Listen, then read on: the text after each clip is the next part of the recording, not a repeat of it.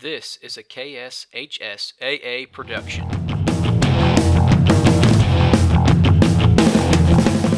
First down from the 17 is where they mark it officially. Here's Hancock, breaks back at the 15, 10-5, touchdown, Jade Hancock. Down to the other end, misses. Shot won't go up the gun, and Eudora comes from way behind and goes crazy.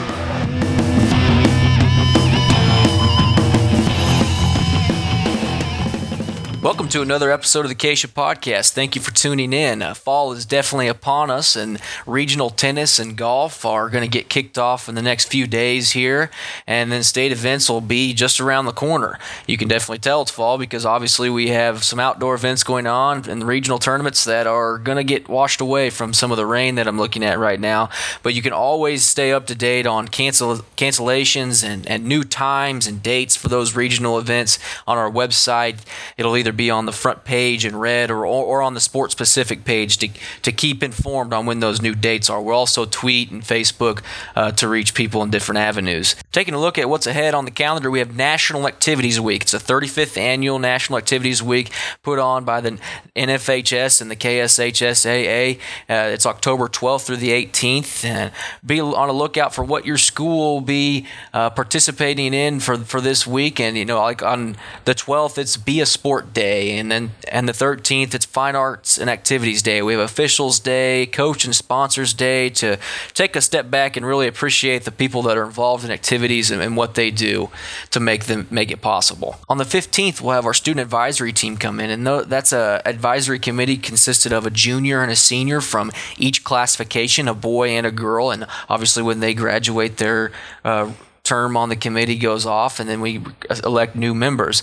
What they'll do is they'll come in and kind of discuss with us what the voice of the students are throughout Kansas, what they would like to see get done within the association, and also we'll take them over to WIBW just across the way here in Topeka and record some PSAs that are heard all throughout the state, whether it becomes to an awareness of becoming an official or being a good sport or just the general goodness that activities promotes. That week will also be wrapped up with state girls tennis, and then that following Monday on October 20th, we'll have state girls golf. A look ahead at what will be on the show. It's a kind of a brief show to this week. We'll have Brent Unruh here in the office. He'll join us for a sports medicine sit down as the Sports Medicine Advisory Committee with the NFHS is set to meet. We'll preview that agenda with him, some interesting tidbits to get insight on.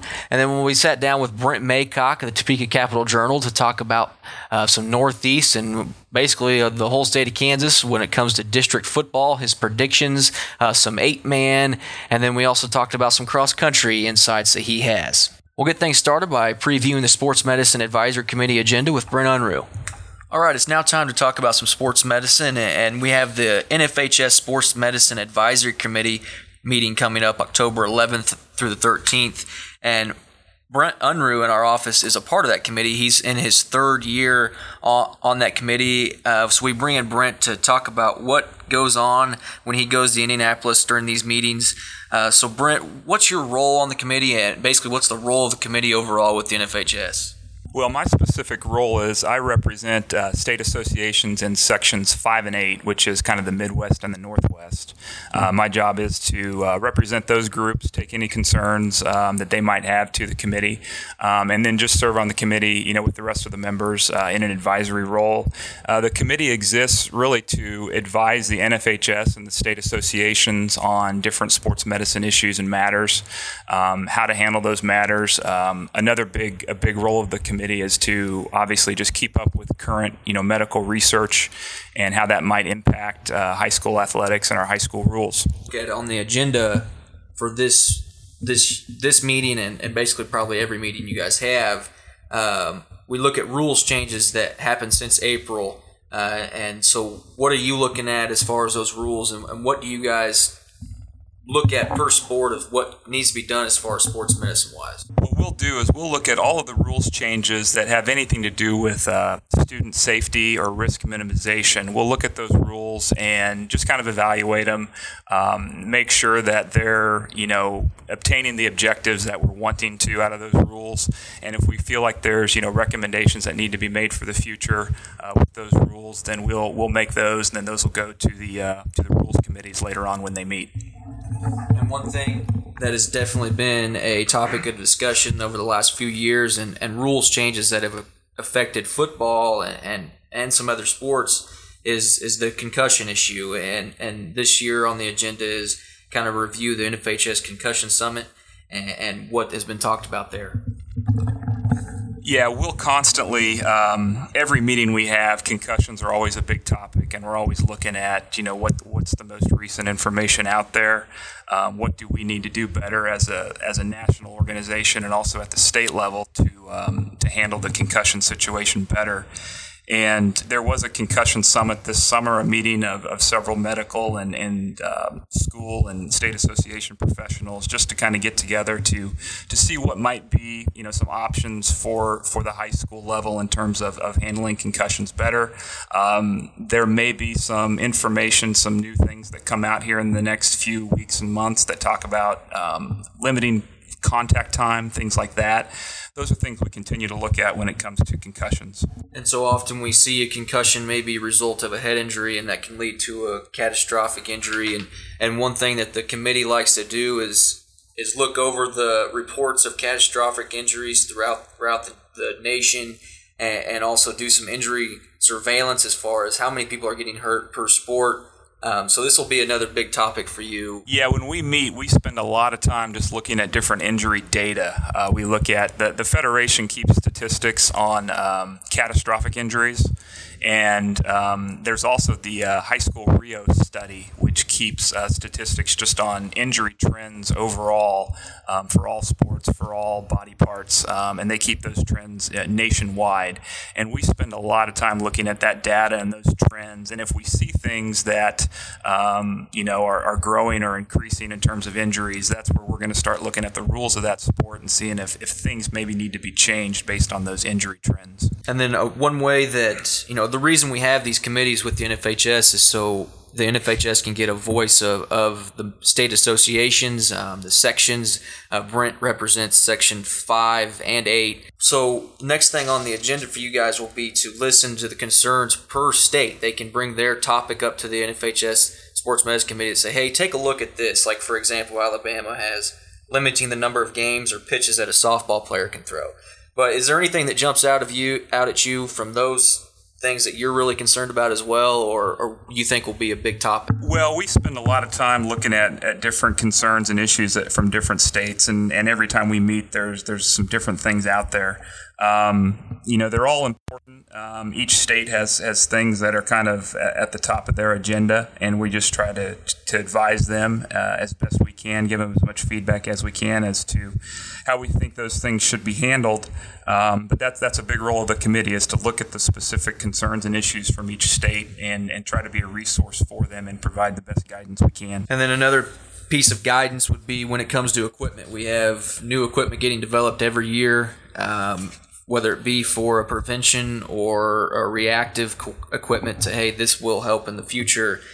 So there are some lists of things per sport that somebody will come up with equipment items that you guys look at. What is something you guys look at in each piece of equipment? Yeah, manufacturers are always coming out with new pieces of equipment, and a lot of times they're trying to sell those with the premise that they're safer, that they provide better injury protection. Football helmets is a good example. The manufacturers can continually come out with supposedly new and better football helmets, and so we're looking at some of those just to get some feedback from the group to see if it's something that we feel is a legitimate improvement that we need to maybe get behind. We have to look at different equipment standards when it comes to protective equipment for maybe eye shields for a sport like field hockey or something like that.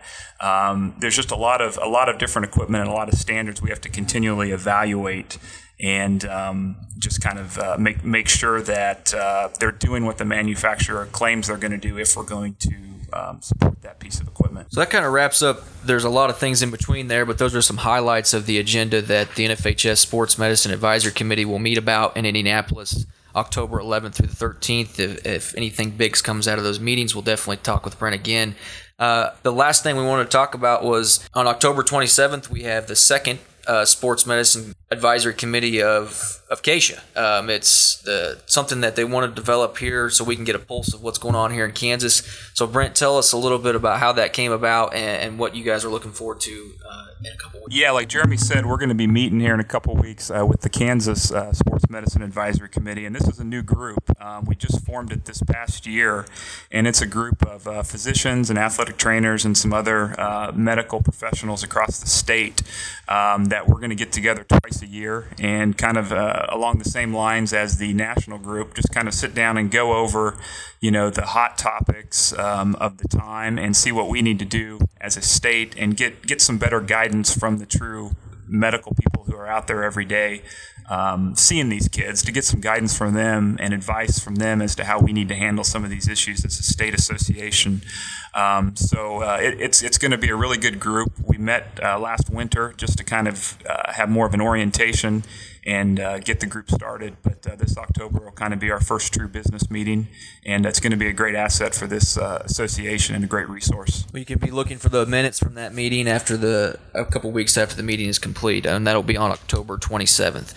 We thank Brent for taking the time to step in and give his sports medicine expertise and the committees that he's on. It's a great asset to the association and to the state.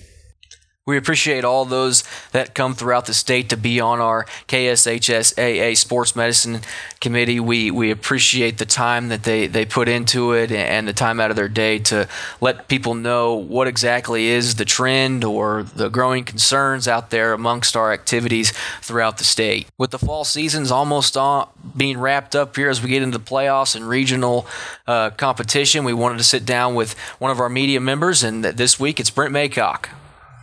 Brent, how has the fall season started off for you? And it's almost actually wrapped up.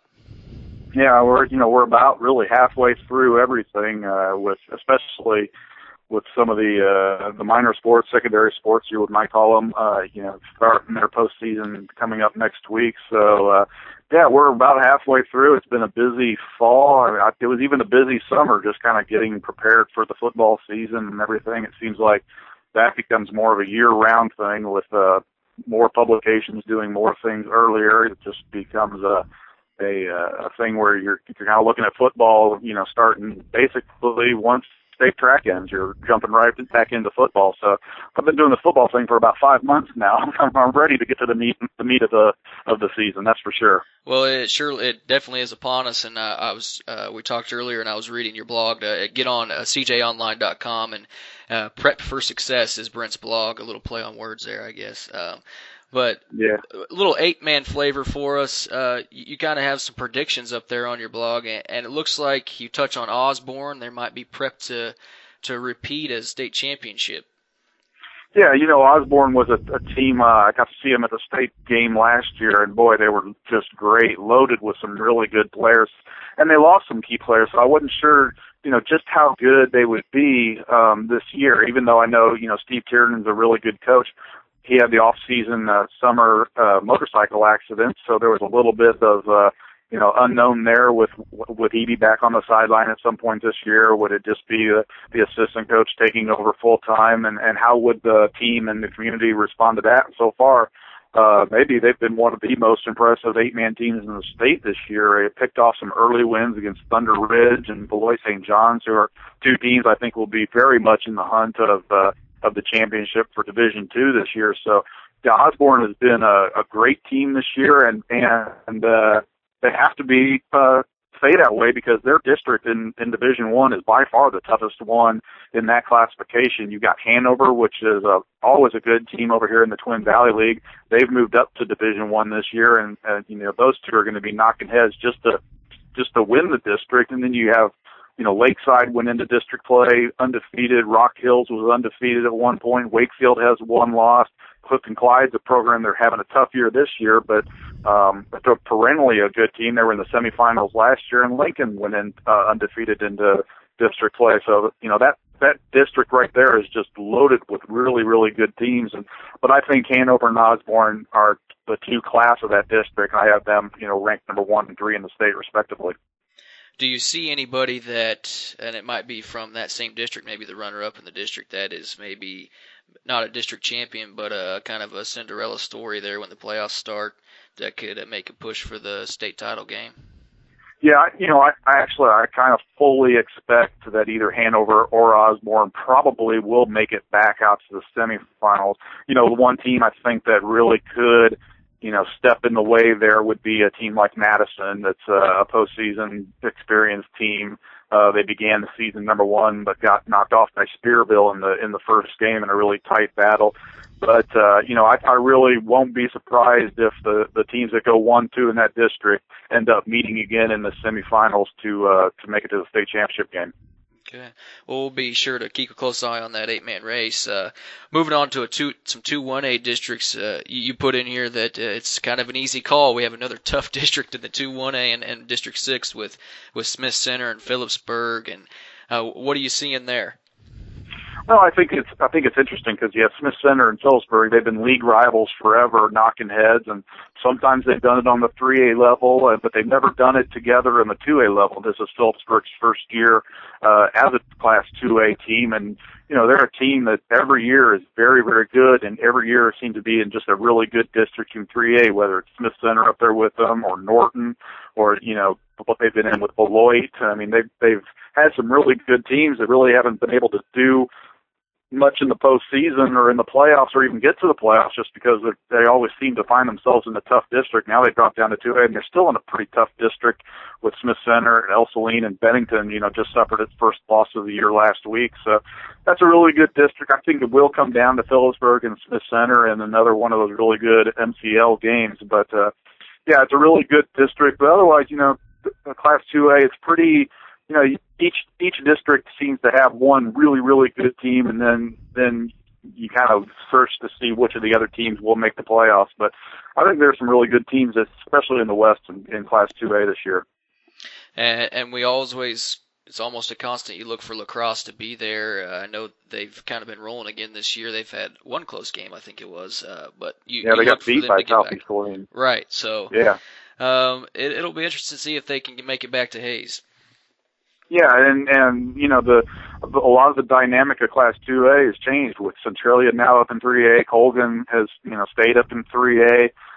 So some of those perennial teams that you always had to kind of fight through on the east side to get to the state championship game are no longer there. So I think teams like Volpe and Troy and Linden are really chomping at the bit to get to the postseason this year because you don't have that Centralia or Colgan there, standing as that monstrous obstacle to try to get over. So especially I think Troy, I saw them play against Centralia and they played pretty well against them for a little while, and Centralia just kind of wore them down. But, they've got a very, very good team, and Opie has a very good team, and Linden has a very good team. So I think those are the three to watch for in the East. And then on the West, La Crosse, Meade, Phillipsburg, Smith Center, the same teams that you talk about year in and year out. And if we kind of move to 3A, one thing I'd like to talk about with you is Rossville. I don't know if you've been out to see them play yet this year. I know I watched them last year, and I know they returned a lot to this team, and they have a couple tough games coming up. They play the Centralia, who you've mentioned, who was a power in 2-1A, and now they are the 3A. They play Rossville here coming up, and then they'll finish up with Silver Lake, who that game could decide the district championship there. But Rossville seems to be at it again this year.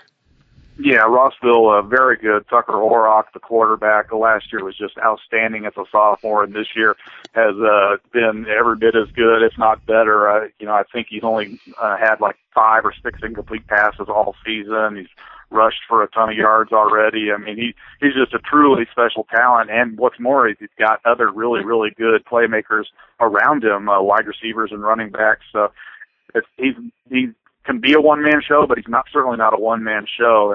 And yeah, Rossville will get a very, very good test this week with Centralia. Like I said, I got to see them earlier this year, and it's a typical Centralia team. They're hard-nosed. They do things well. They run the ball well. They have an outstanding tailback in Darian Turner, who's kind of just been sitting there biding his time, waiting for his time to shine, and he's just been tremendous so far this year. So that Rossville-Centralia game is going to be a really, really good game. And then, you got the season finale, the War on 24, Rossville, Silver Lake. I mean, every year it comes down to these two, not just in district play, but in the state semifinals. I mean, it's year in, year out, those two teams. And there's some teams on the east side this year that'll have a chance to kind of prevent that again. But I don't see it. I just think Rossville and Silver Lake right now, I've had them 1-2 in my rankings all season long. And I put Silver Lake 1 because they ended up beating Rossville last year when it counted in the semifinals to get to the championship game, then to go on and have the record-setting performance against Beloit. And they've been impressive this year. I mean, when you look at Silver Lake, what they've done, they beat Holton in week 1. They demolished Perry LeCompton in week 2 and beat Winfield last week pretty bad. I mean, those are 3 4A schools that they've stepped up and pretty much, manhandled. I mean, even the Holton game, they were pretty much in control of that game from start to finish. So, right. Silver Lake, every bit as good as they have been in the past. Rossville, I mean, that game in the season finale is going to be just an outstanding game, and I won't be surprised if we get to see it again in the state semifinals. Well, and look for Brent's blog, Bread for Success, to preview the 6A, 5A, and 3A, and 4A, 1 and 2 predictions as well in the district. And one district that we are definitely have an eye on here in Topeka is the district of Topeka High, Washburn Rural, Manhattan, and Lawrence Free State. It's a competitive district, no doubt. 3 teams are playing really well. Washburn Rural is always a threat to knock somebody off. Topeka High will play Free State the last game of the year. What's your prediction going to be like there? Well, I think it's a very good district, and even though Washburn Rural is 1 and 4, they certainly have a number of very good, skilled players that, if they're playing on really good on that night, they're capable of beating about anybody they play. They have a lot of talent. It's just they just haven't been able to really seem to get it all on the same page so far in a game this year against a good team. They've played some really good teams and lost to some really good teams so far this year. But Topeka High has looked super impressive this year. Now they haven't beaten many teams that I would call real quality teams this year, but they've gone out and just really destroyed everybody that they played. So it'll be interesting though, because Walt Alexander, for everything he's done at Topeka High, and he's done an amazing job there. I mean, taking that program from where it was to where it is now is just a tremendous success story. But one thing he's never done, he's never beaten Manhattan. For some reason, he has not been able to get over that hump against Manhattan. And Manhattan's undefeated right now. Topeka High and Manhattan are 2 of the 4 teams left in 6A that are undefeated. And I think the district will be decided by one of those 2 teams, and Free State will factor into it. They've got 3 losses. They're 2 and 3 right now. The only surprise loss I would say would be the loss to Leavenworth that they took, but they played Olathe North, who I have ranked number 1 overall in the state. They played them to a 1-touchdown game. They lost to Shawnee Mission East, who I have ranked number 2 in the state. So those are 2 really quality losses, and they just play really, really good teams night in and night out. They're not feasting on a bunch of Apaches over there in the Sunflower League. So I think you've got some real firepower. You lost Junction City out of that district. They're down now at District 6. And that was a quality program. I think you replaced them with maybe a team that's even better. So that district is a loaded district, that's for sure. There are definitely some games coming up for you people to get out and watch some quality football, especially in this area, in the Topeka, Northeast Kansas area, as Topeka High will play Manhattan on the 17th. And then like I said, they'll finish up with Free State on the 31st in Topeka. Kind of switching topics here, we'll kind of move over to the running aspect of the fall. Brent, what are you seeing out there for the cross country? Any early favorites for taking the state championship in your mind? Well, I think the race that could be very interesting to watch this year will be the Class 4A and Class 3A girls races. I think those 2 are going to be very entertaining races.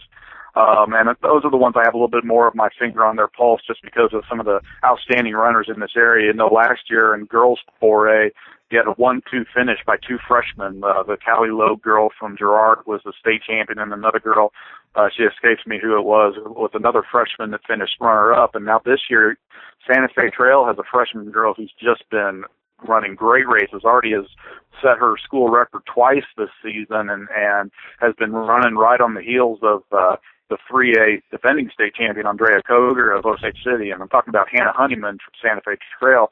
You know, she has made an outstanding debut so far, and you know, she could jump right in there and contend, and as well as Atchison's Sarah Jaloma, a young girl up there who has really had a good season so far. So I think that 4A girls race has some pretty serious contenders. I think Baldwin as a team probably will be tough to beat, and the Baldwin boys, from what I understand, may have to trip and fall all over themselves not to win the boys 4A title, which that's Baldwin. I mean, that's what they do. They have such a great cross-country program year in and year out, boys and girls.